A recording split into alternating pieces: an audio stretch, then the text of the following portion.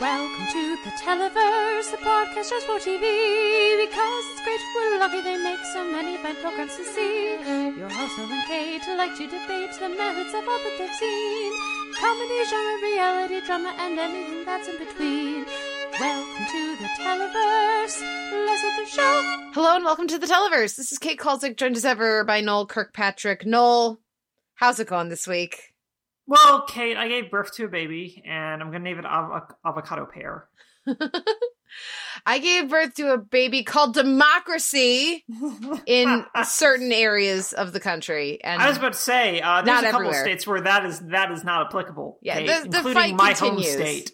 Yeah, we'll see. It's been very exciting. Actually, one of my my state senator, the race for that is still going. They're counting. The last count that was announced was down by 12.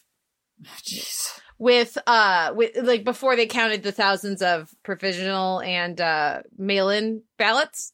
Sure. So yeah, that one I just keep checking. Like nothing new. Why would there be something new? I'm aware that it's going to take over the weekend for these things. It doesn't stop me from still scanning. Thank you all for everybody who went out and voted. I'm not going to ask you who you voted for. Doesn't matter. Thank you for voting. That's a nice thing about these discussions is I'm confident that if everybody actually votes, not worried about my side losing. You know what I mean? People who are worried about their side losing are the ones trying to keep people from voting. So, yeah. Anyways, that's a conversation for another time. There was some TV news this week as well. I did not get as much viewing in as I normally would have. We're going to get to that on our weekly TV, but that's because I was not sleeping or doing anything but working and watching TV on Election Day. And other things as well, but there apparently was some big TV news. Yeah, so probably the biggest of the bigs is that there's a Breaking Bad sequel movie about the fate of Jesse Pinkman. In development. Whether or not it's going to be theatrical or like a made-for-TV movie is yet to be determined. But yeah, Vince Gilligan is attached, and all I can say is I don't care. I don't care at all. I mean, I'm going to watch it. Don't get me wrong. I'm sure it'll be good. I'm not even going to watch it. Yeah. I like Aaron Paul a lot, but I just don't care. Yeah. No, I will watch pretty much anything Vince Gilligan is interested in making. I'm not watching Better Call Saul right now because of character reasons. Because I'm too invested in the character of Kim Wexler, that's why I'm not watching. Because I care too much. That's super fair. I think that's super duper fair. So what that means is that, the next thing Vince Gilligan wants to do, I will definitely be watching, even though I don't care about what happens. That finale is terrific. The best finale is 2 episodes before that, but it's a really good second finale. It doesn't need anything else. But I'll check it out. The news I'm much more invested in is the sad news this week. Right. So the sad news is that Andrew Lincoln's doing no. More on that in a bit. Yeah. No, the sad news is that Reverie and Good Behavior were both canceled by NBC and TNT respectively this week, which is disappointing. Especially Good Behavior. Good Behavior. Yeah, especially Good Behavior. Reverie, I'm sad because they were clearly gearing up for something, but Good Behavior was just kind of it was inevitable because it should have been on already. Yeah. I needed more Endowed. Yeah. In that van. Yeah. Just constantly in that van. Yeah. Just a whole web series about that. I definitely would watch that. Okay, let's cleanse the palate with, I think, maybe some interesting news. I don't know if it's good news, but they're rebooting the 4400 at the CW. This is interesting to me because I really enjoyed the 4400. I remember watching it the first time around, but I feel like it had a really small audience. Yeah. But a really good concept. Very well done. And I think that it's niche enough that people, if they do this right, if CW does this right, people might not know. And it's amazing the extent to which genre audiences will not spoil things if they, as a unit, they decide that. Yeah. It's amazing how effective that can be. I remember there was it was either Sherlock or Doctor Who or something. Not a single spoiler. for like weeks between the airing of a huge episode at like one of the Comic-Cons and then when it came on TV and like thousands of people there and not one spoiler leaked. There have been other times as well where it's like, Vampire Diaries, huge thing that happens that was obviously in the books. And like, I was active on not like in niche Vampire Diaries communities, but online and certainly amongst people who watch the show, and nobody spoiled that. Everybody's like, you're good. And like Game of Thrones, you could find spoilers, but people who read the books generally were not dicks about it. You know what I mean? Sure. So if they can manage to do that right, I feel like that could be a really compelling thing to watch live. You know what I mean? And experience that again. And of course, 4400 will always be to me the project that introduced me to Mahershala Ali. So I will always be grateful for that. That's right. He was on that. I forgot. Yeah. Oh, yeah. Yeah, my person's kind of interested in this. Because she was a big fan of the USA show and in its original incarnation. I'm mildly interested because I actually never watched it when it was on USA. Okay. My interest is entirely in the fact that due to the fact that they have an overall deal at CBS with CBS Studios is that two of the folks behind Limitless, who worked on Limitless, are spearheading this project, which I go, oh, really? Okay. That has me interested. Well done. That could be really good. Also, I can think of several characters that McDormand would be good for if they wanted to bring him back. Mm-hmm. Or not bring him back, but cast him. Yeah. Yeah. Because, I mean, goodness knows Murphy Brown's probably not going to last much longer. Yeah. It's not good. I'm struggling. I'm still going. Anyways. So do you know much about this? Do you know what I'm obliquely referencing or no? I mean, I know like the basic premise of it, but that's it. That's literally all I know about it. See, that's fun for me. So I will say nothing else, and we'll come up when it, if it actually goes, if it actually gets made. We'll talk about that then. Let us know, listeners, what you think about a 4400 reboot, because like the original is good. So it's not like the usual thing I'm looking for is a show that has a good idea that for whatever reason doesn't really work. And that's the perfect thing to reboot. And I think the original for this one does work. But I feel like it could, like, it's not like some crystal gem. Oops. But I'll take it. Crystal gem of a thing that is, you're not going to be able to recapture in the way that everybody who tried to make Lost again failed, you know? And are still failing. And are still failing. I feel like there's a way to do this that could be really good. Or could be terrible. We'll see. Our last news, TV news here for this week, is the Walking Dead thing. So we have to be thoughtful about this, Noel. How much do we want to say? Because this is a spoiler thing for people who maybe are a little bit behind. But lots of people have been talking about it. Right. I feel like it's been everywhere. And we're not even spoiling what I think is actually like the actual thing that happens in this. Yeah. For me, based on what I read as well, we're not spoiling the actually interesting thing. Yeah. So, yeah, I guess, like, a Walking Dead character who left the show is coming back to do, like, 3 movies instead? Yeah, the actor left the show. And we all know what that usually means, what that means for the character. But they're gonna do a series of TV movies with the actor and the character to air at some point in the future. And that this, I mean, I think narratively, structure-wise for the show, it's very stupid. But... super financially, it makes a lot of sense. And if it goes well, that's the kind of thing I expect to see several other big shows do. Yeah. I mean, it's a good way, especially now, considering that, like, you want that shelf life, especially on streaming, of having some other forms of content after you finish a season. Yeah. And what better way to do that than return to doing made-for-TV movies type spinoffs? I mean, those were bread and butter in the 80s and 90s, and the 70s too, to a certain extent. Of like, all right, well, Angela Lansbury just doesn't want to do Murder, She Wrote anymore, but she's game to do like 3 movies. So let's just do that. Cagney Lacey had them. Rockford Files had them. So Columbo. That's what Columbo was for years. Yeah. So, I mean, there's definitely precedent for this. This isn't a new concept. But that's what the internet says. Come on. Yeah, well, the internet is ahistorical, so don't listen to the internet. Yeah. Anyways, it's interesting, and I think perhaps the most interesting thing is just, of course, the everything that's old is new, yeah, Yeah. element. So we'll see what happens with it. I'm not going to tune in for them, but I imagine people who like The Walking Dead will. Yeah, I was going to ask, as a lapsed Walking Dead viewer, in part what you thought about this, but also what you thought about what they actually did at the end of this. Yeah, it's very stupid. Okay, I read what happened, and it's very stupid, and like, yeah.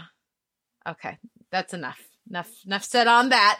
At the end of the show, we're talking about Homecoming, which is on Amazon. It's the Julia Roberts show. It's adapted from a podcast, actually. So, yeah, Gimlet Media podcast. Yeah, we'll be talking about that one. And before we go to our weekend TV, we had some listener feedback. We heard from Brandy on Twitter, who said, I really agreed with what you both said about The Good Place, though I still have high hopes for the rest of the season. Spoiler alert, Brandy, I've seen the next 2. It's back on track. We're talking about it more in a bit. Very excited. Okay. And thank you for still listening. Yay. We always enjoy hearing from Brandy. We also always enjoy hearing from Vince, who posted a lengthy comment on the website, which is super entertaining. And I'm going to try to contain myself and just read excerpts. So I recommend go televerse.org, look at our post for Daredevil season 3. So the main thrust of the comment is, how is it, all caps, no one shoots Kingpin in the head? How? Doesn't make any sense. Guns. No one has guns except for, what's his name, the FBI agent. No one has guns. He has all these FBI agents in his pocket, and he's like making them kill people and do horrible. Why does none of them kill him? It doesn't make any sense. And I hear you, Vince. I have nothing to, because the Punisher wasn't in this season. That's why. Because it breaks the show if they do, even though that makes total sense. So just, like, this is an issue that I was having with Claws as well. This last season, where we had the previous baddies from any of the different, malicious entities, I guess, gangs and things. There was a strong sense of a hierarchy that if someone just took out whoever was in charge, they had loyal followers who would make them pay. You don't get the sense of that in any meaningful way with Daredevil. You don't get a kind of sense of a loyalty that would transition beyond the immediate death of Kingpin, at least in my opinion. And so it absolutely is a problem. And, so Vince's issue with this, like, character who's always 3 steps ahead and they know everything and they've thought of everything you could possibly, it's overpowered. And so it's not interesting. It's it's anytime you overpower a character, whether it's a villain or a hero, Superman, a lot of people have trouble making Superman interesting for the same reason.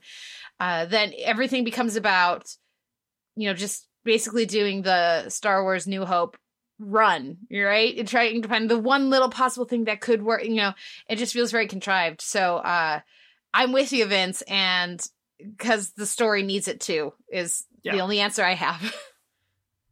Yeah, no, that's the answer. And I have less of an issue with the fact that he's such a good planner than most. It doesn't really bother me. Because the rest of the season, I think, benefits from the fact that they can't take him down immediately.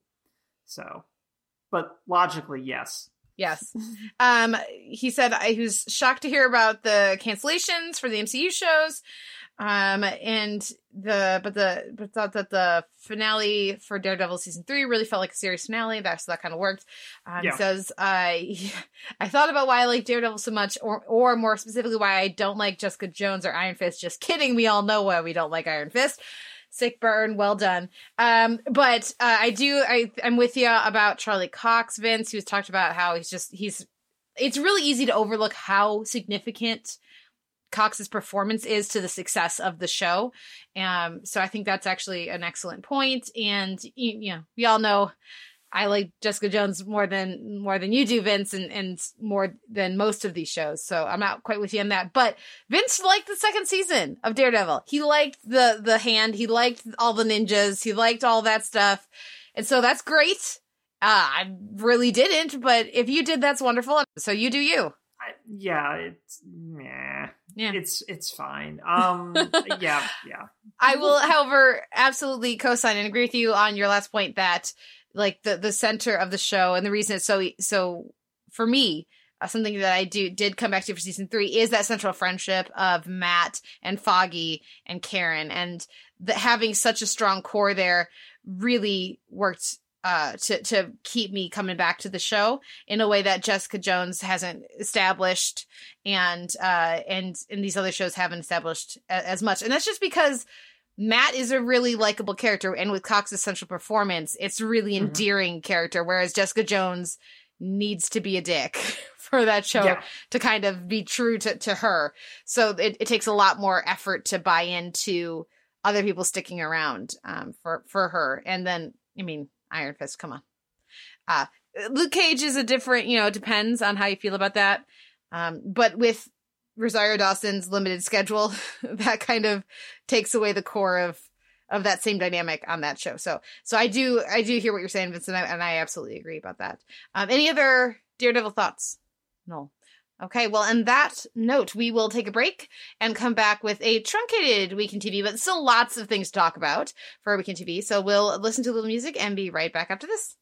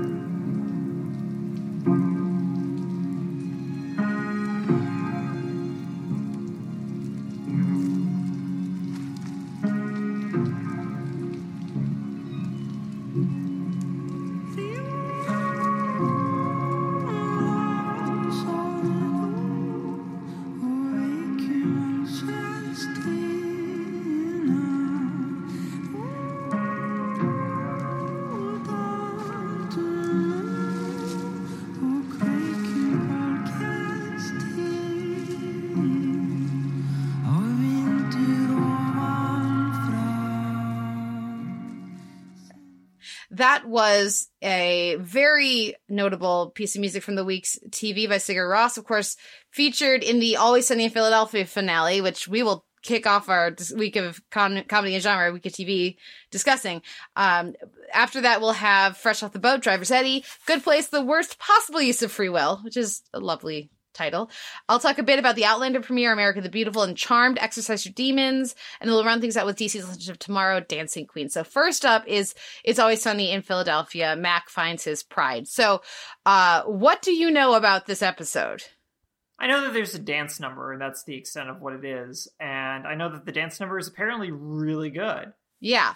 Okay. So this is an episode I had been hearing about before the whole season started, like right after TCAs, because at TCAs, the cast of It's Always Sunny did a table read of the episode and then screened the dance sequence at the end. And the episode is all about, it's Pride in Philadelphia, and they're trying to, make some cash by doing a parade a float in the parade, and they want to have Mac dancing on the float. And he's still not comfortable with that, so it's all about him trying to come to terms with his identity as a gay man and come out to his father. And then he's paired with Frank throughout the episode. There's it's basically it's about 20 minutes long, the episode. The first 15 minutes is that, and it's various levels of successful and what you would pretty much expect for an episode of Always Sunny. So Frank being the bastion of good ideas that he is, takes Mac to an S&M dungeon and then to a gay brunch, because that's, to help him find his identity as a gay person, because that's what Frank thinks gay people are. That's all he knows, and that's his associations. And Mac doesn't fit in either place or feel comfortable, all that stuff. And then eventually he's been working on this thing for a while for how he's going to come out to his dad, and it culminates in Frank figures out how to make it work, and Frank's magical piles of money come into play here in a very convenient and helpful way. And so then the ending of the episode, the last 5 minutes, is this extended dance sequence that is very much in the style of something like a So You Think You Can Dance contemporary number. And when you're watching it, initially, you're just kind of waiting for the joke, waiting for, and it just doesn't come. And it's just this really beautiful, very honest, and very conflicted mode of expression for Mac, who's a fucking idiot. So it was interesting. I enjoyed Dennis Perkins' review over the AV Club. I enjoyed the other reviews I read. I don't think this is the kind of thing that changes the show. I don't think it's particularly... I don't think it's like, I saw some people saying it's like one of the great TV moments of all. I was like, no, it's very good. It's really powerful and it's very effective. And they do a good job of choreographing around the fact that Rob McElhenney is not a dancer. But he got in insane shape to do this and worked his ass off for I think it was 7 months or something to make this happen. And it's really powerful and compelling. The dancer who's with him, Kylie something, is a ballerina. She's terrific. And the choreography is terrific as well. And so just to give this character a moment of just clarity, because he's an idiot. He's terrible at expressing himself throughout the run of the show. And he tries to describe what this dance sequence is throughout the episode, and it doesn't make any sense in a very in-character way. And then when you see it absolutely does. And it really makes sense. And you get to watch Frank break through and understand. And so it's really great. And, as an episode I'd been hearing hyped up for months now, they absolutely nailed it. I thought that for me, they threaded the needle between offensive or pandering or earnest and out of character and out of touch with the show. It felt like an Always Sunny show, and it felt like an Always Sunny finale in that way of not caring if they break the show or if people don't get it. I thought it was really terrific. And it doesn't it is a great musical dance number for a non-dancer. And I worry that people will hear critics and fans of the show hyping it up too much and then watch it and be like, oh, it's fine. It's not bad. It's not the greatest dance thing you'll ever see, but it's really terrific and a lovely thing that they did on the show in season 13 after a hit and miss season.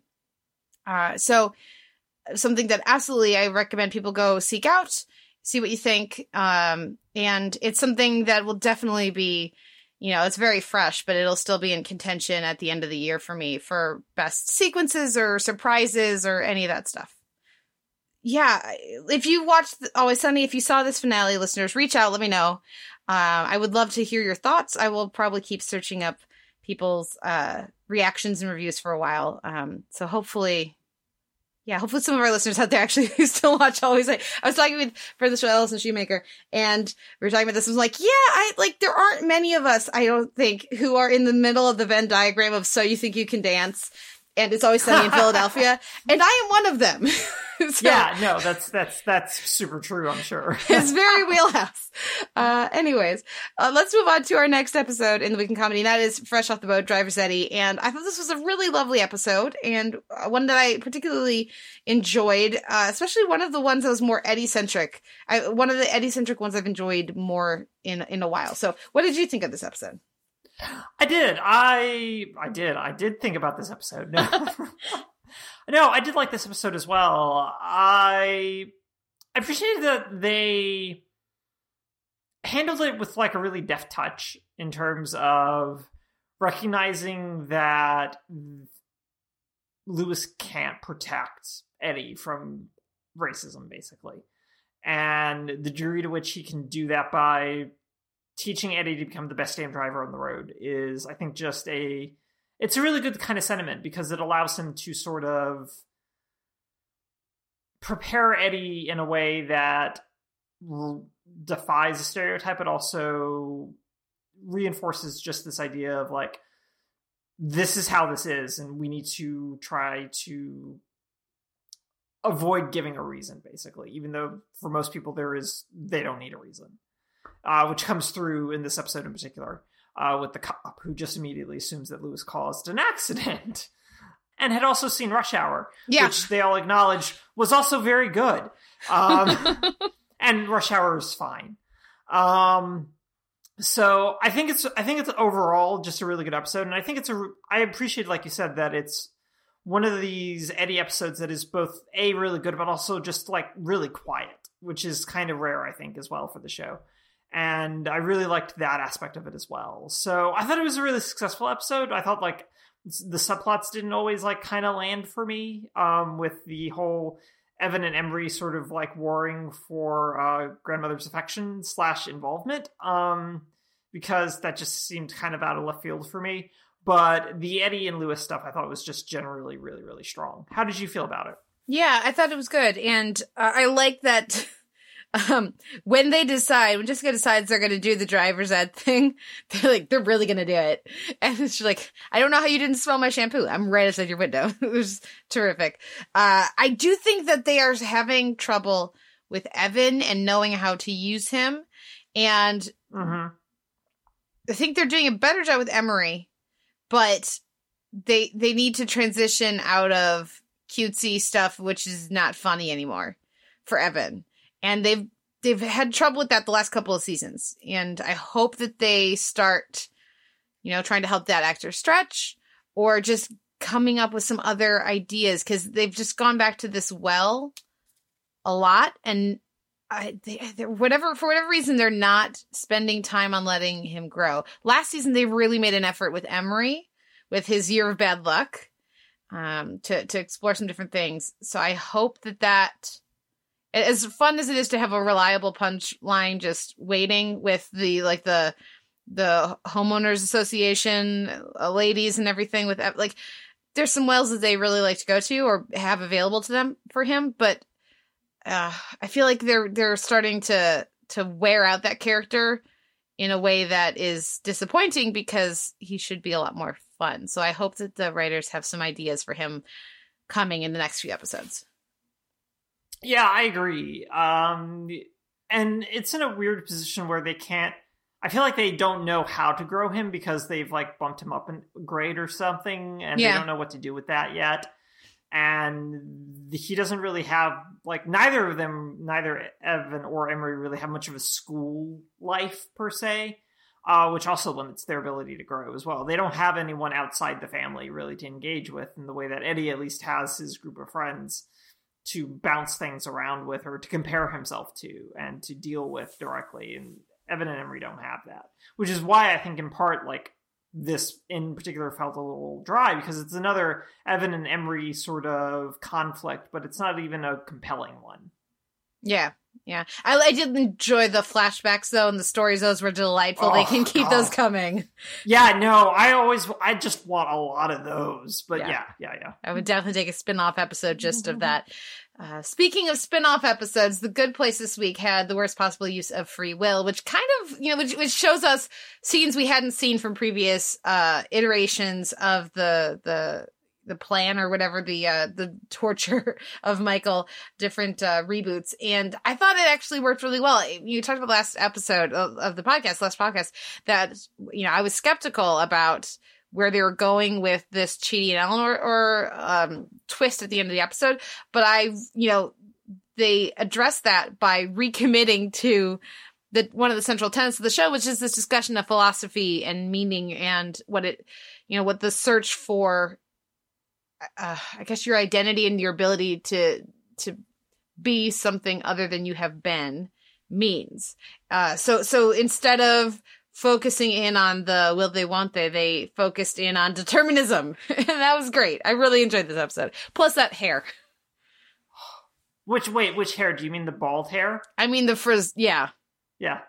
She's bald, Kate. How does she look bald? Yeah. With just like the strands of burnt. Yeah, it was good. It was good. And also kudos to Kristen Bell for even just letting them do that to her. Mm-hmm. Because some people would not allow that to happen. Yeah.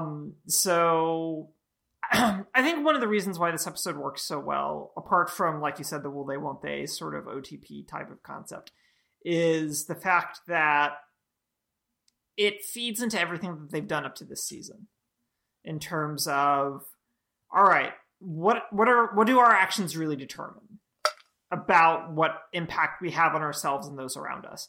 And also coming off the heels of the story with Camilla and with Eleanor's mom, it's also very much, well, how much can we legitimately change these people, or how much are they governed by certain other actions? So, and are those actions locked in by some other force? And can we break out of those things for our own free will, basically?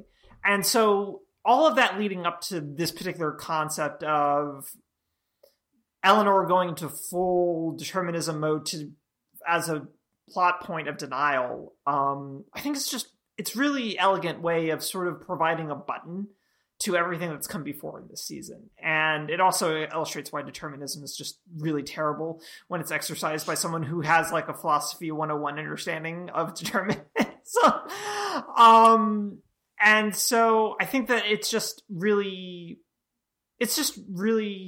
also just really sweet as well. And I think that's the other thing that, again, plays into this show's sort of mold of like, yeah, we're going to be philosophical, but we're also going to really interrogate what this particular concept means for Eleanor. And the way in which they do that by having Tahani be a mirror centaur and all this other kind of weird stuff, but still also do exhibits on how she has routinely expressed free will, and that she still has that option, and that is still available.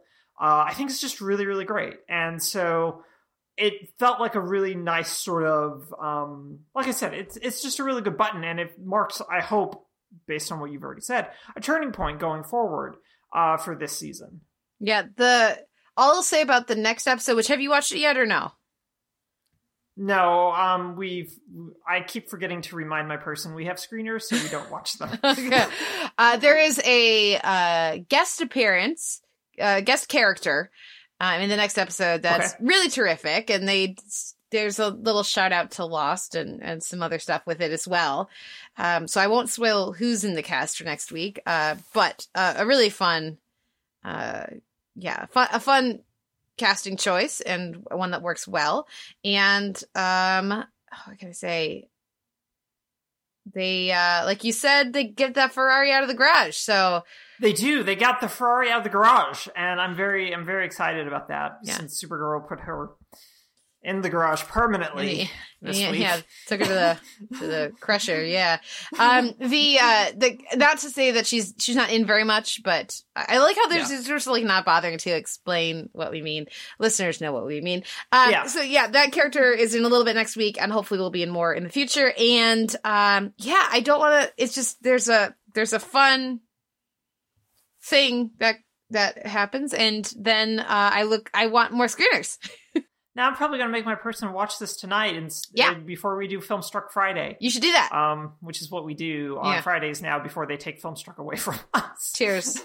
Is there a particular, like, would you like to see this device return where they can, give memories from the bad place? I like the concept, and I think it's sort of fun on like a couple of levels. One, it allows them to use jokes that they just didn't have an opportunity to use, that they probably have a plethora of. Yeah. And so again, like the Mirror Centaur is a really good example of that.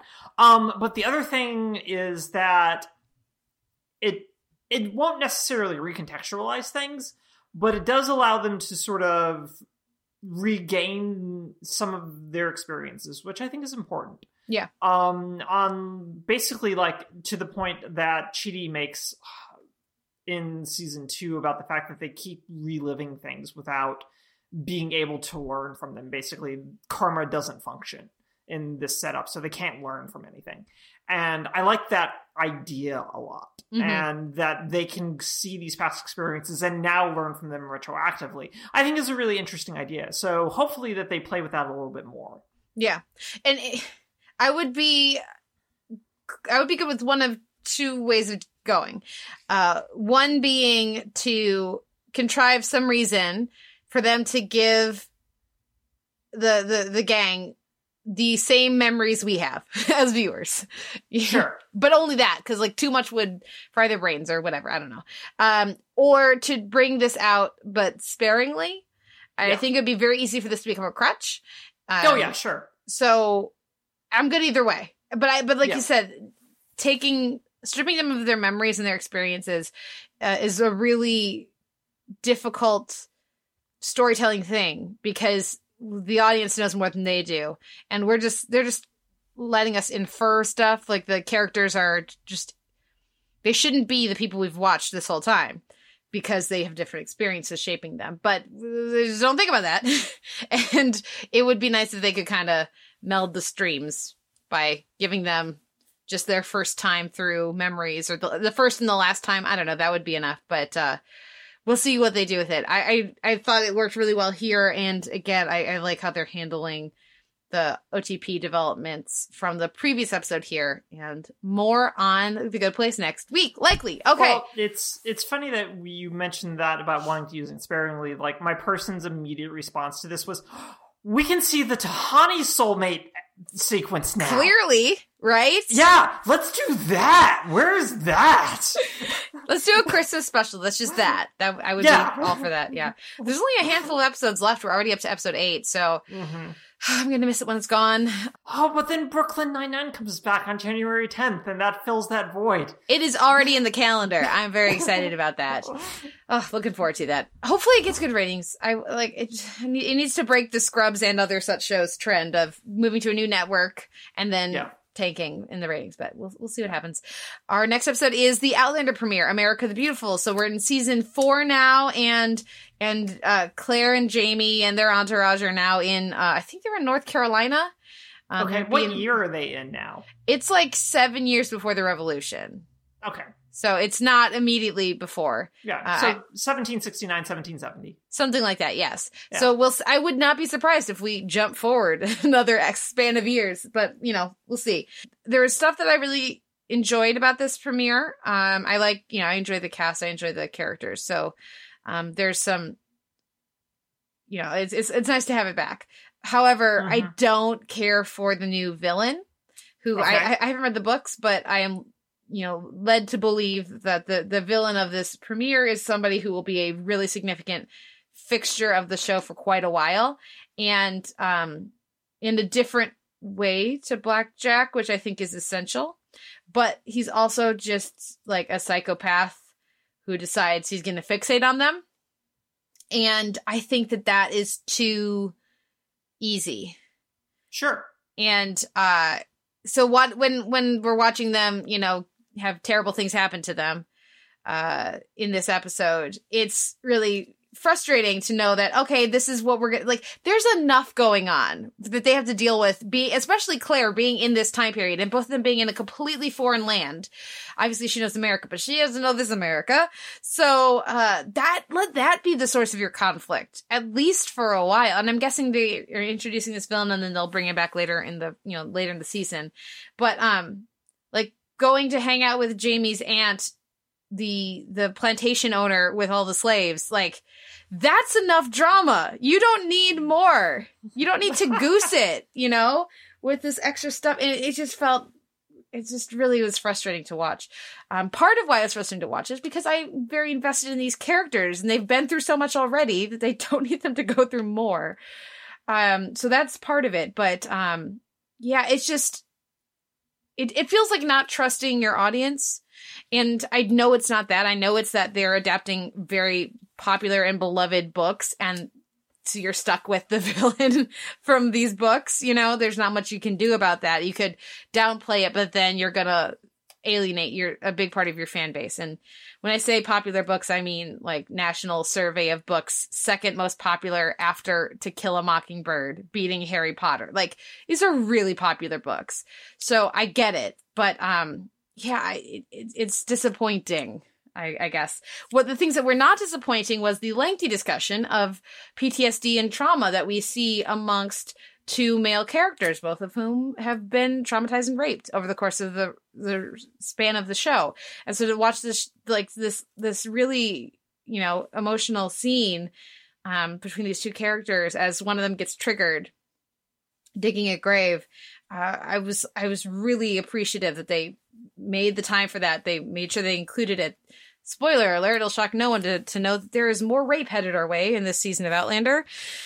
So making sure that in your premiere that you directly address and engage with years-long lingering trauma I think is a very welcome act of good faith. So good job, showrunners, with that. Less good job, showrunners, with like every time they have ancient people doing the stone circle dance thing, right?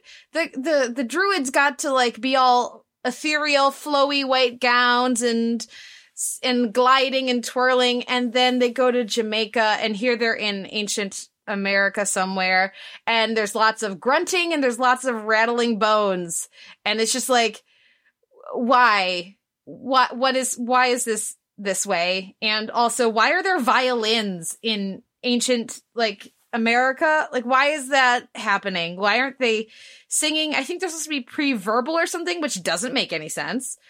I don't know why they're supposed to be pre-verbal. But it's just like, show, if you're going to do this, do better. Please be better. So that's all I have. That. And then I should mention the use of Ray Charles at the end of the episode, which was really, really neat. I actually really liked it. So yeah, they're getting, attacked by pirates on a river in North Carolina, and they play America the Beautiful from Ray Charles and drop out the sound from this action of the scene, which is something they have only done.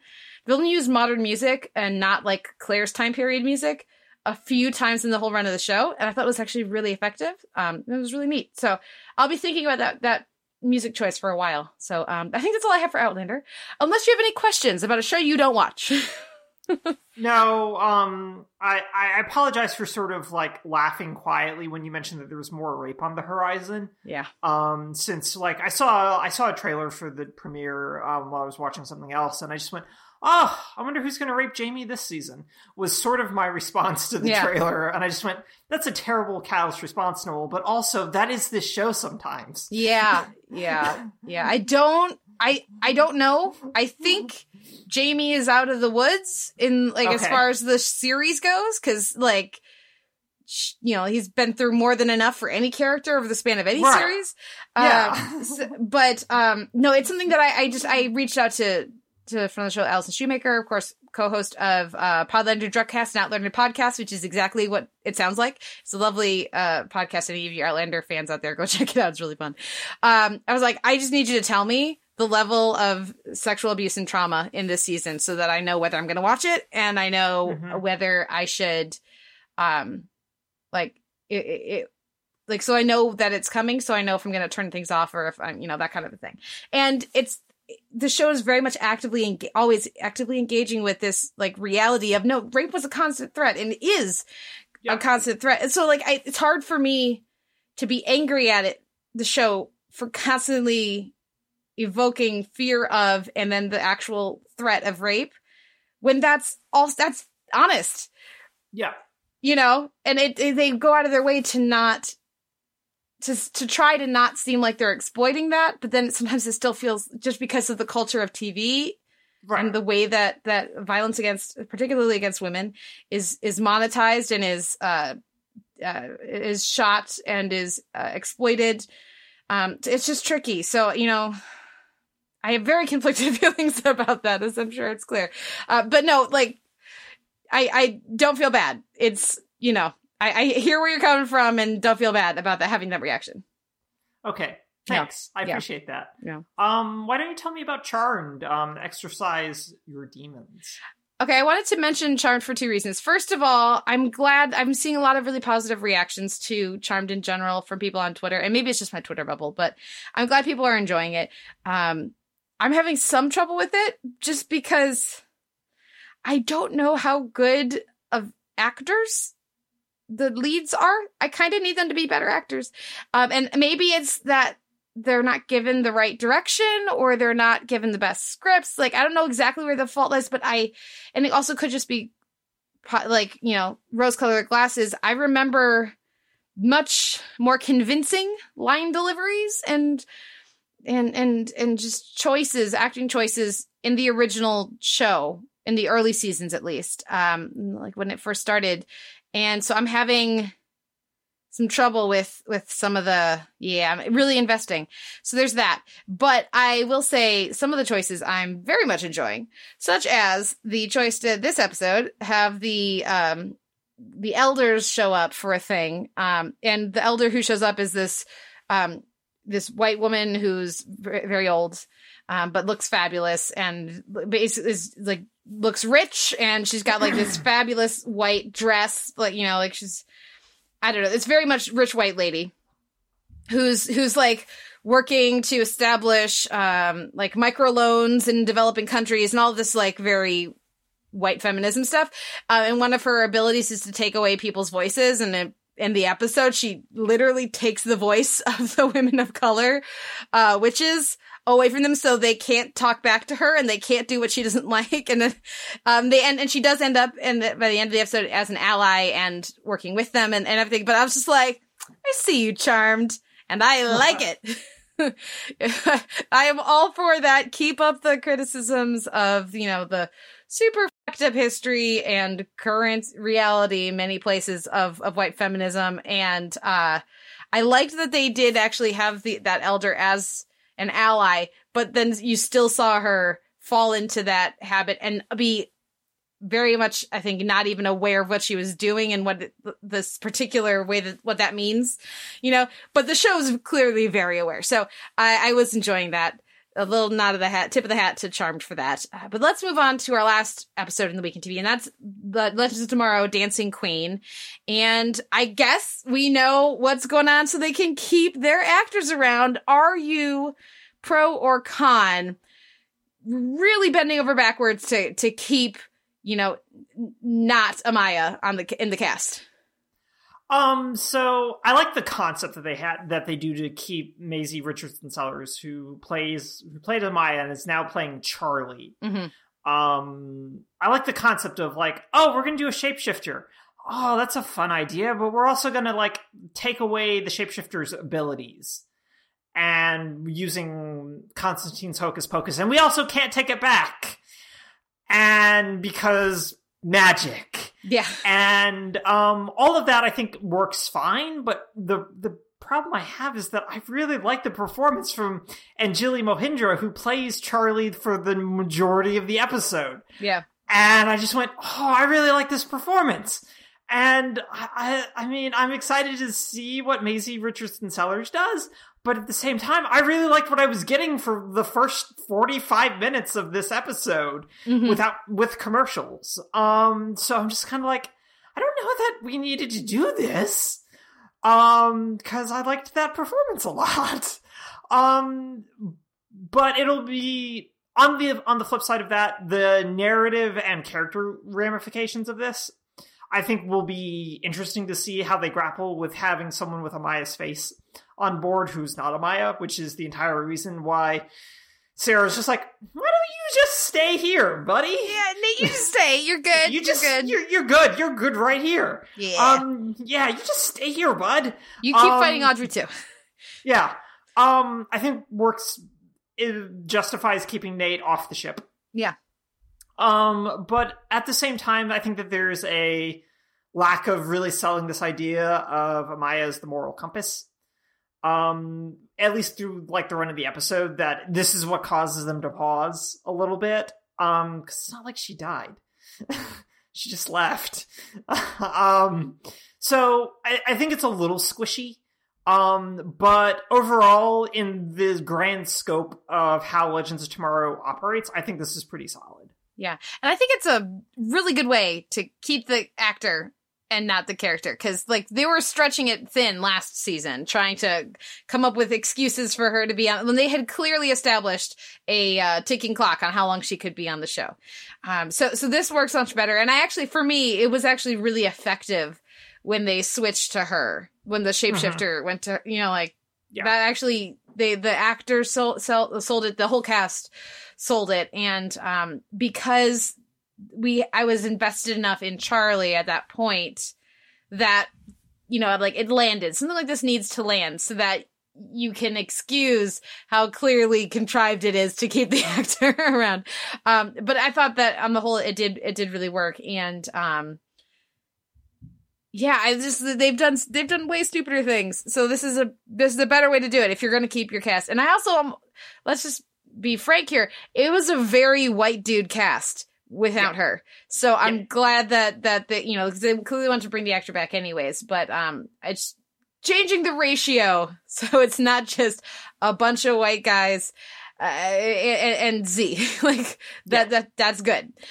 So keeping the gang together. We'll see what happens.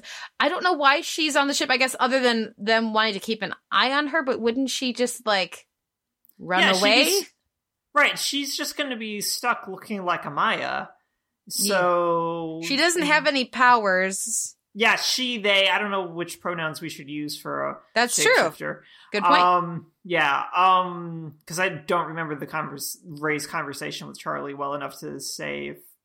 Anyway, that there's no reason for them to stay on the ship. So I feel like the next couple episodes need to justify Charlie staying in some way, shape, or form. I'm sure they will. Yeah, I'm sure they will as well. I just need that to be fleshed out. Yeah. I also liked the subplot with Constantine and his mom. I continue to really like what they're doing with the character development and just having, just bringing up the photo at the end there and just really stepping to the side of what a different, like what Flash would do, Team Flash would do, what Team Arrow would do. They've really established the identity of this core group and how they interact, and what it does feel like the kind of team Sarah would lead. You know what I mean? Yeah. And so I appreciate that. And it's interesting to me, the way that how much the whole dynamic clicked into place with Zari. Like she like, and bringing that character more to the forefront since the time loop episode last season, strengthening the connection with her and Sarah last week and just in general. And having her be so different than a lot of the other characters that get slotted into that kind of role on the other CW superhero shows. It's been interesting. They've really popped Ray back and also Mick back in their time. And I think that's mostly worked so far. But yeah, we'll see what happens. Oh, and I think your point about like the team clicking, I think is really good. And the idea that this would be a team that Sarah would lead, just because this episode's such a good example of, and Allison made this point in her review over at TV Club, is that when Ray behaves like Ray, everything works out. And that even like kind of carries through to a certain extent in like No Country for Old Dads last season as well. But it really carries through here is like, apart from Charlie stealing his exosuit, he's able to steal corgis. He's able to get away with everything. Because he's this good boy. And that kind of thing comes through, I think, really nicely. But I also think that the other point about the team is that there's a really good sort of triumvirate of like stability with Mick, Sarah, and Ray now. And that whole sequence of, all right, do you want to do the wet work or do you want to do QB when Sarah's talking to Mick is just like, that relationship has had very little sort of like actual screen time spent developed. But the show is really subtly established basically Mick as the XO of the ship. And I think that's just really delightful as like a way to fill that gap of, well, I don't have Leonard anymore, but Sarah's my boss now.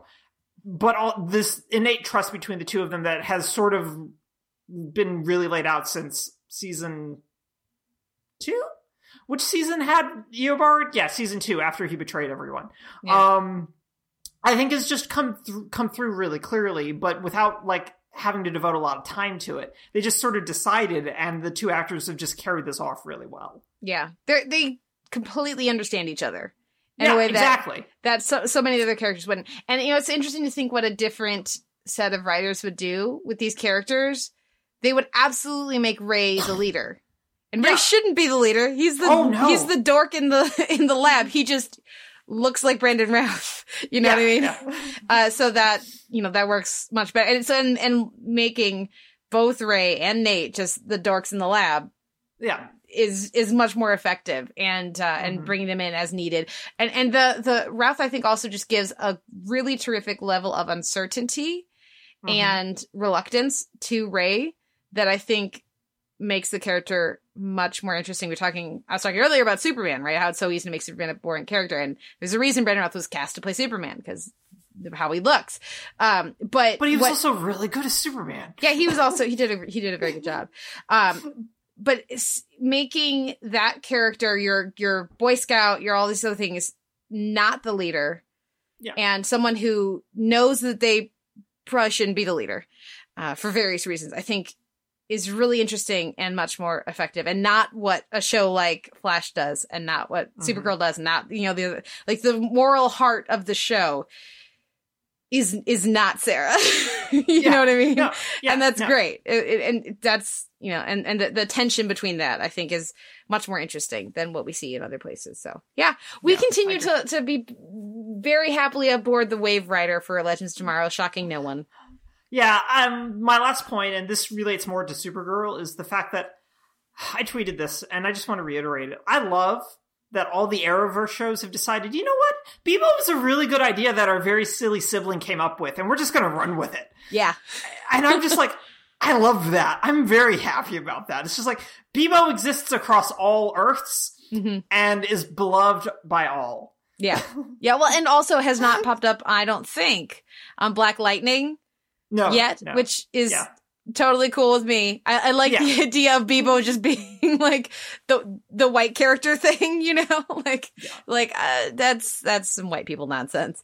Yes, very possibly. What show was that? Was it Blackish? Maybe that was Blackish talking about that.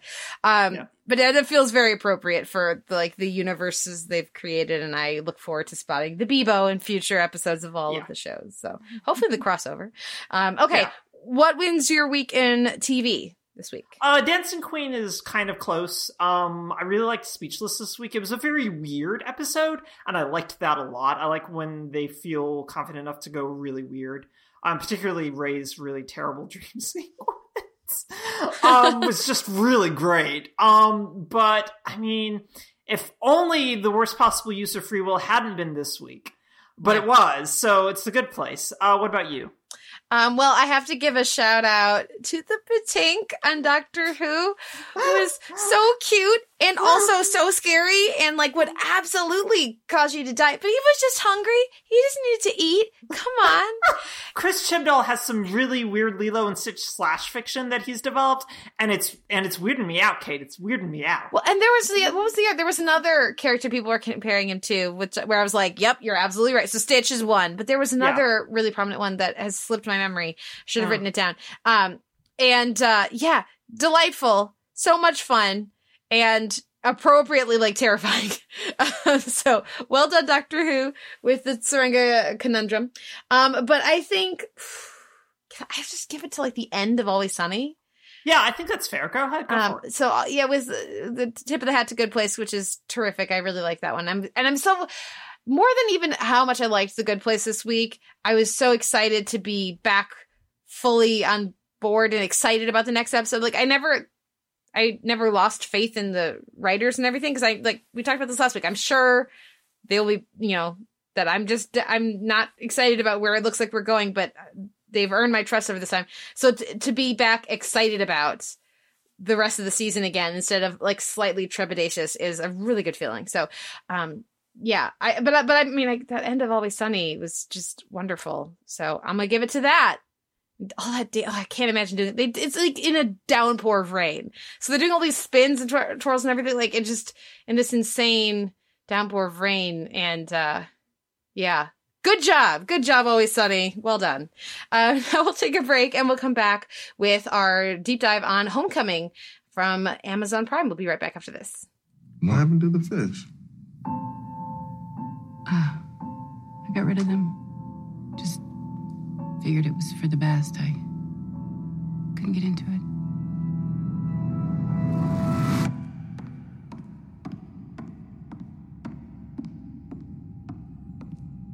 You were employed at the Homecoming Transitional Support Center? How do you feel? Happy. What we're seeking here is information. What were your duties there? I don't know. You don't know? I know why I'm here. I want to be in compliance with all this. Compliance? Have you ever ever forgotten something? Something big. You think this is the place where they want to help us out? We're here to help them. I want to be in compliance with others. What do you mean? Helping those guys in the We're future? here to help them. We can leave whenever we want. How do you know? I want to be in compliance with others. This is about your future. We're here to help them. You should think very carefully. I want to be in compliance with others. I can take care of them if you want. Look, we're here to help them. What did she know? You're worried? Aren't you? Yes, I am.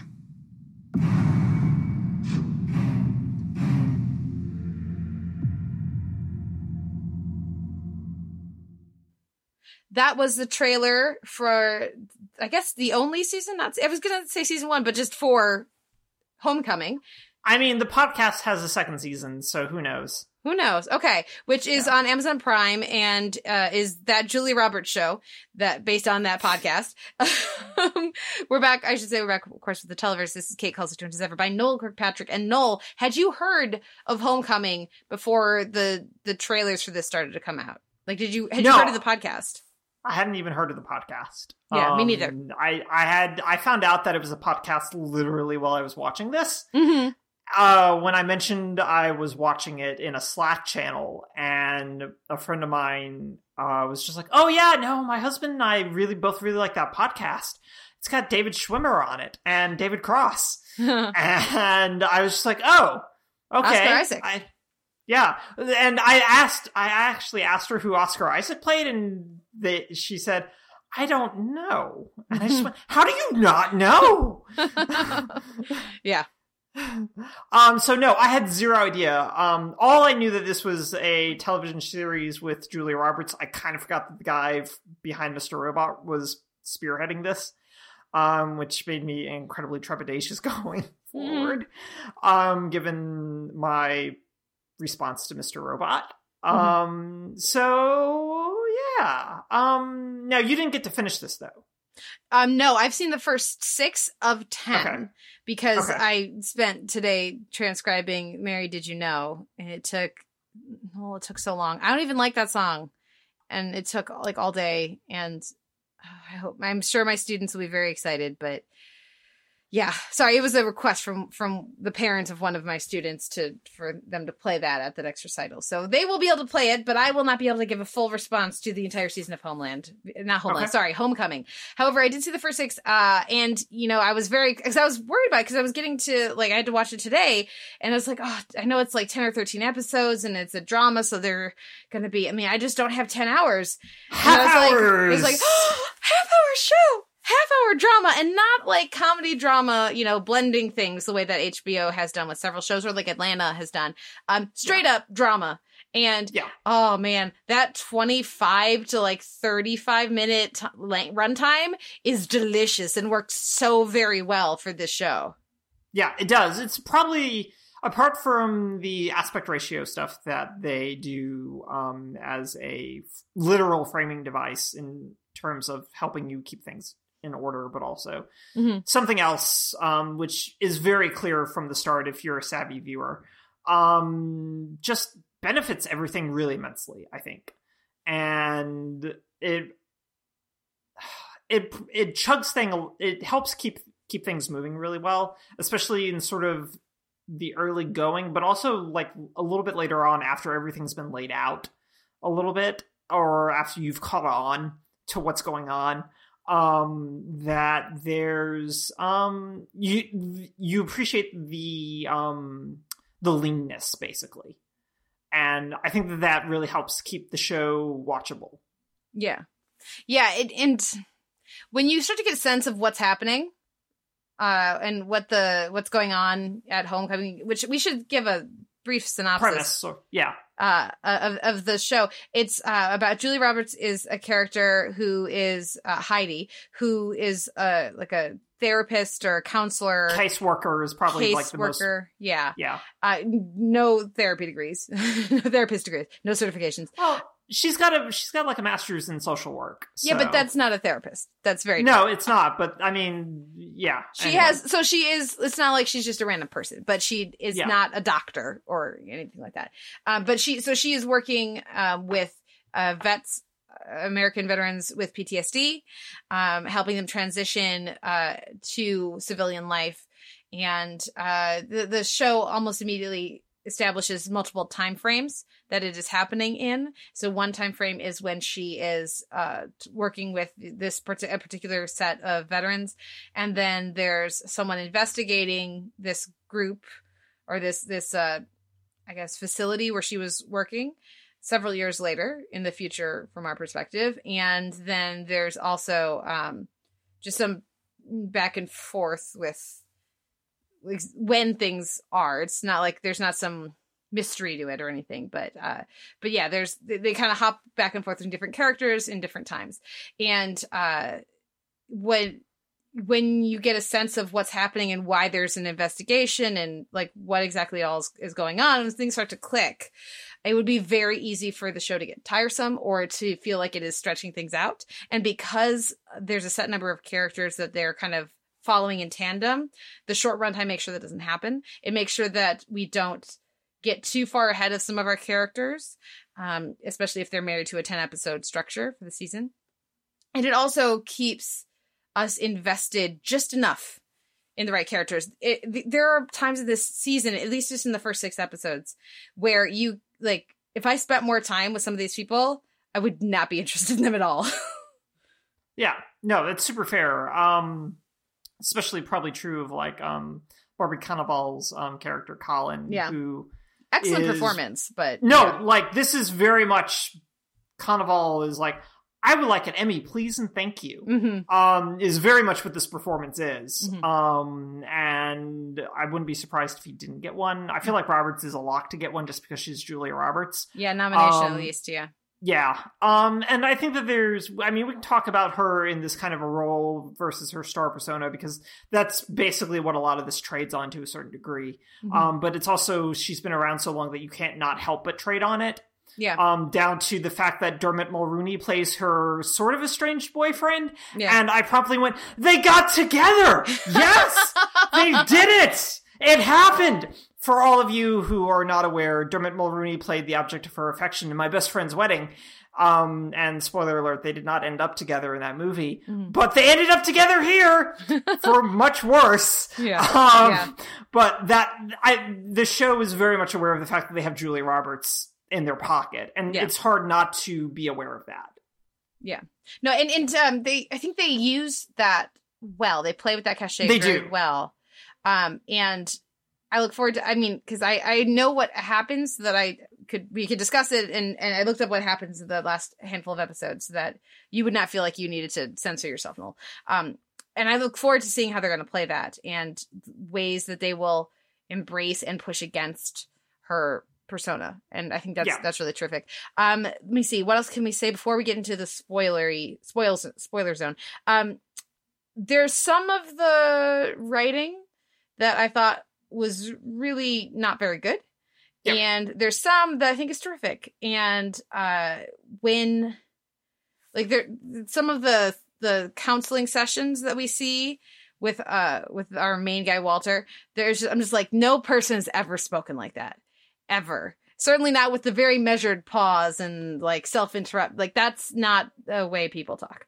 And that particular example I'm thinking of comes back in a very big way later in the season. So they want you to remember that conversation, but that was a little disappointing. And it also does feel very Mr. Robot-y visually in a way that was interesting, but then pretty quickly was very distracting. And I would have liked, like if I'd been more engaged with the writing throughout, if there weren't these little scenes that popped up that it just felt very writerly, then the visuals, right, would have really worked for me. Because every now and again I was being taken out of my investment in the characters by some of the writing, that made then the visuals feel more superficial. and so they kind of fed each other in a negative way there. And also I do have negative connotations with Mr. Robot now because of the way that show developed. And so it was hard to take myself away from that. But there, in general, I think if people don't have the baggage that, I don't know about you, but I certainly have for Mr. Robot, then that won't be an issue for them. In general, I think it looks really good. And we should talk a little about the music, talk about baggage, talk about the music as well. But the visuals, I think, really worked. I really enjoyed Shea Wiggum too, and the some of the other ways that they use like costuming and architecture and all of that. It's really interesting. I feel like there's more here than there is in Mr. Robot, especially in the later seasons. And then of course the aspect ratio too. Right. Do you have any thoughts on these?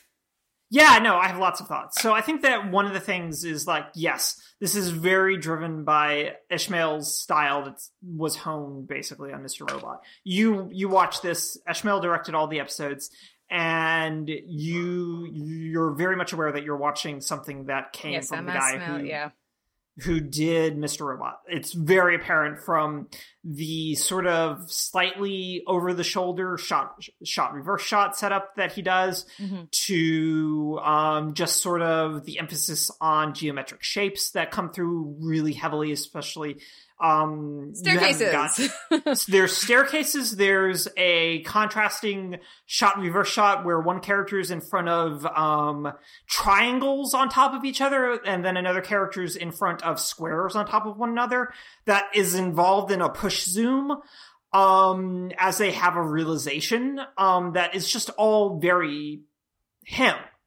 At the same time, however, because of how this show is operating in terms of genre trapping, is so heavily indebted to, say, paranoia thrillers from the 70s, but it's also really, which again is Mr. Robot to a certain degree, but it's also just so painfully heavily indebted to Hitchcock, to Wiggum, who you mentioned, who's really good in this, I think, in a really sort of not under, but a very sort of thankless sort of role. There is a sequence in which he's investigating something in like episode 8 or 9, and he falls down some stairs, Kate. And it's this, and we watch him fall down the stairs the same way that we watch the detective fall down the stairs in Psycho. Yeah. And so like right there is just an immediate call, but there's a number of these sorts of things down to basically the premise, feeling vaguely Hitchcockian in plenty of ways. And even the score, to get to your point about the music, routinely moves back and forth between this sort of classic Bernard Herrmann sort of tone to deploying sort of jazz acoustics, which are very common in Mr. Robot to a certain degree. So all of it feels very of a piece, but at the same time, there's an amalgamation of other influences, much more readily apparent, I think, than they were necessarily in Mr. Robot, which I think helps the show sort of chug along, at least for me. But at the same time, when I finished it, I just want to go back and watch a bunch of Hitchcock now. And that's sort of not the response you want, I think, is like, no, I want to think about this show some more. It's, no, I'd rather go watch the other guy who did this 60, 70, 80 years ago and did it a little bit better. Yeah. And with Cary Grant. So I think that this is still something I definitely recommend. Like I even called my mom like around episode 6 or 7 to say, this is something that you will enjoy. Yeah. And she will. And I think that this is something a lot of people will probably almost certainly enjoy if you can get past some of the slow pacing at the beginning. Yeah. Yeah. I think the beginning, if you are invested in the actors or in just for me, the pacing at the beginning really worked because it shows you the emphasis that Heidi places on her work with the various vets, but specifically with veterans, I should say. Walter. With Walter. And that's not what the show's going to be by episode 10. Yeah. But because they spend so long just in very simple conversations, it makes you either think that's what the show is going to be. And then when it changes, then that's, jarring, which fits with what the characters are experiencing. Or it just gets you invested in the characters. And for me, that really worked. And, 25 minutes of that is very different than 70 minutes of that. And some of those, Mr. Robot runtimes. So that for me makes a big difference too. But no, it's that, it brings to mind, we were talking about Chilling Adventures of Sabrina, and whenever you're doing references in your scoring, like there's a lot of like there's specific scoring choices from other famous movies throughout, which is why I'm specifically referencing that. But you said like the Fall Down the Stairs, for example, you want it to be something that adds nuance, adds meaning, and is not just, hey, that's that thing. It's not just meta for the sake of meta, and doesn't distract. And they're not choosing subtle things in this. No, and so it can make it distracting. Whereas, for example, Chilling Adventures of Sabrina, I had no idea that the last outfit we see Sabrina in. Oh, it's Rosemary's Baby. It's Rosemary's Baby. But when I know that, it makes it better. It doesn't make it, it's not distracting. It makes sense with the show, with the aesthetics of the show. It makes sense with the character development over the course of the show. And it just like fits everything else. Like it's a very natural thing. So if you don't know it's Rosemary's Baby, you're like, oh, that's an interesting stylistic choice that fits with this, and that. If you know it's Rosemary's Baby, that adds new layers on top of that and reinforces rather than, like you said, making you want to go watch the Hitchcock version. Right. And I do think that there's elements of the aping is supposed to provide commentary, I think, to a certain degree, because the director is nothing if not sort of like wanting to build on this sort of stuff in terms of like providing layers and providing a meta commentary, basically, of like, no, we know that you know, and I know that you know type of thing. But I also think that it's one of those things where I already knew that Carrasco was sort of just a bumbling cog. They make that really explicit. He literally calls himself a cog. So this idea that you need to run it home by doing a, frankly, kind of unnecessary Hitchcockian reference, like a direct lift, basically. It's not even a reference, it's a lift. Doesn't feel necessary, but it also just wants to really make sure that you get what they're going for. And sometimes it's distracting, sometimes it's not, but it just kind of depends on the episode more than anything in this instance, I think. Yeah. Well, and there's also how much you're going to do that and whether, again, it adds to the experience or detracts from it. So if you're spending all of your time being like, you see the thing? And that I know that you know that I know. Okay, I was so busy watching you congratulate yourself and me for catching your reference that I lost track of what was going on in the episode. Right, which doesn't really happen here, thankfully. But I also think that you have a talented enough cast that is able to get past that sort of thing. Yeah. Which is really important when you're doing that kind of stuff. Yeah. I mean, and let's talk a bit about the cast, because you've got Julia Roberts, Sissy Spacek, Bobby Cannavale, Shea Whigham, who else? Stefan James, who plays Walter. He's very good. He's very good. Like his big screen credit that most people will probably be like, oh, that's the kid from Degrassi, The Next Generation. Whereas I went, oh, that's the guy who played John Lewis in Selma. He was fabulous, is where I knew him from. And so he's very, very good here, I think. And I think like the cast generally across the board is really, really good. So, I mean, they've got Frank Kranz for like 5 minutes and it's delightful. He popped up and was like, oh, it's Frank Kranz. First of all, looking good. Second of all, pulling it off, his very scary character. No, it's a very good role for that type of thing, for a character that doesn't show up ever again. Yeah. Memorable. Memorable. Yeah. No, I was thinking though of Michael Hyatt, who pops up for one scene, and I was like, sing your crazy ex-girlfriend song. And then who's the actor who plays Walter's mom? Because I can't catch it, and she's terrific. I've seen her in so many things, but I don't remember her name. So Walter's mom is played by the terrific and the deeply talented Marianne Jean-Baptiste. Oh, yeah. Marianne Jean-Baptiste. What do I know her from? You probably know her from, like, Broadchurch. She was on Broadchurch. She was also on, let's see, she did Without a Trace for a long time. She did, like, 7 seasons of Without a Trace. Yeah, that's what I know her from. Yeah, and she was also in Blind Spot for a little while. She was the the FBI director that oversaw their thing, getting like supremely wasted in that role. But yeah, so she's been around for a while, but she's deeply, deeply talented. Yeah, she's very good. Lady crushing it in a suit in a position of authority is what I know her from. Yes, that's what she does. Yeah, she's very good at that. And when she's in this and she just shows up like, I'm here, I've got 28 papers, I can wait. Like, that was so good. It was very good. I really hope that more shows, especially streaming shows, follow this model. Not just the time frame, but from, again, not having seen the last few episodes, it feels like a very complete story. It feels like at least 6 episodes in, their pacing is right. I love the lengthy time frame. If you're going to be like this engrossing and the kind of thing that wants you to lean forward and stare at the screen, I hope more shows embrace the shorter runtime to do that. And it's also a good way to get these huge stars and be able to film quicker, you know what I mean? Take advantage of their abilities without and what they can offer without trading in on it to such an extent that, I mean, I felt like I was pretty quickly in the character and not just watching the Julia Roberts show. Yeah, and I think that's partially like the fact that I haven't seen Julia Roberts in anything since 2007, Kate. I haven't seen her in anything since Charlie Wilson's War, basically, just because she's been picking projects that I just haven't been interested in watching.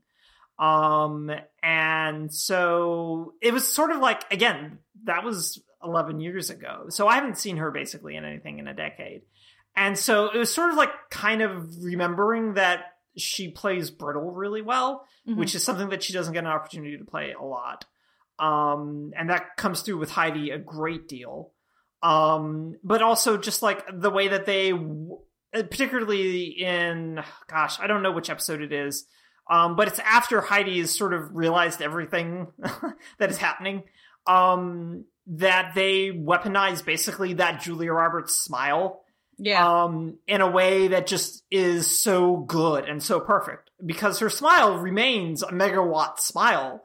And when she brings it out, which doesn't happen a whole lot here, but it feels so smartly deployed. And that's, again, getting back to this idea of what this show, how this show uses her in sort of a star image sort of way. And also how she benefits from them sort of playing against her star image as well here. And I think that both of those things come into play, but it's also like, we also did this in Erin Brockovich and we all liked it then. This is just sort of a weird sort of inversion of the Erin Brockovich. Yeah. And, I feel like that's a good time to jump into spoilers quickly. So anything else before we go full spoilers for people? No. Go check it out. If what we're saying at all is interesting to you, go check it out. I know I was kind of dragging Esmail a bit, but it is very stylishly directed. It's very, it looks slick. I love the aspect ratio, going back to that TV, classic TV ratio, and really getting that close up on the entire face of someone and not just on part of their face or on the background as well. It really works well. So check it out. Let us know what you think. Okay. Spoilers. So using Julia Roberts for this kind of a character, I think it's brilliant. I think it works so well. I mean, because she's a terrific actress, don't get me wrong, but also it immediately gives her such credibility and such good intent. Like, we just give such goodwill to her because she's Julia Roberts. And then the way that gets broken down over the course of, the first handful of episodes, it's terrific. Yeah. So Heidi's going, and like this point's made like later in this, towards the end of the season, after Heidi's trying to come to grips with everything that's happened, is that Sissy Spacek is just like, well, of course you were doing something really shady. You had 3 years of experience and they were giving you a massive amount of money. What did you think was happening here? Yeah. Type of thing. And it's just like, you're absolutely right in that because of Julia Roberts, we immediately buy into the fact that Heidi legitimately thinks that she's doing something great. So when she realizes that they're doping these guys to forget their PTSD experiences so that they can redeploy them, with basically within 6 weeks, as it turns out, is effective enough. Yeah. That her inability to reconcile that just drives the rest of the action forward for the rest of the season. But it's also like you legitimately believe that Heidi is this obtuse and this much in denial / this desperate for a job / legitimately thought she was going to help these people, that you can stay on board with her. You can stay on board with her because it's Julia Roberts. Yeah. No, it's great. It's terrific. And it's fun, like, when you're watching it, if you're the kind of TV nerds that we are, because you're watching it and experiencing the show, and then you're also experiencing yourself clicking into that as you watch, you know, and just going, and like, for me, that was really, really enjoyable. Rather than taking me out of the experience, that actually heightened my experience watching it. Being like, oh, you got me on that. Okay, that's interesting. Yeah. And then reevaluating as, you know, it was really fun. I'm looking forward to the last handful of episodes and looking forward to the stuff with Shea Wingham. I hope that I would like that character to get more than he does. But I don't quite know exactly what happens other than things come to a head. And there's apparently a beautiful kiss off line. Is that where the smile comes in? No, the smile comes in. There's a second group that gets, that arrives in Homecoming, and she goes through the script with them, and then like it's still in the 4x3 at that point, and the aspect ratio, I should specify, is still in the 4x3 aspect ratio, so classic Hollywood and television ratio, and and so you just get to see that smile where she finishes her whole spiel knowing that she's lying to these service people, and then she flashes the Robert smile, and it's just like it becomes both a way to reassure these people that they're in the right place, but also like this, it's basically like a defense mechanism of Heidi's, basically. Yeah. And it's just staged really well. But again, it's in that 4x3 ratio, which is basically the first time we've ever seen it in a 4x3 ratio to a certain degree. Unless, like, I'm trying to remember how much she smiled in Miami Vice, how much she smiled in Law and Order, how much she smiled in Friends. Because for all the talk about, oh yeah, it's the first time on television, it's like, no, mother, it's not her first time on television. She did some television work prior to this. This is just her first, like, leading role for television. Let's just pump the brakes just a teeny tiny bit. Yeah. No, it's such a fun choice. I keep coming back to the aspect ratio thing, but like, you never see TV or anything in that ratio that's new. And so it just really stands out, and it's really fun. Are there any other spoilery things you want to dive in with? Well, I mean, I'd like to tell you how they pay off the aspect ratio thing, because they do indeed pay it off, but I'm not going to tell you. So I think that, and this is also like speaking to like the aesthetics and the formalism of it, is that, and how well in control they are.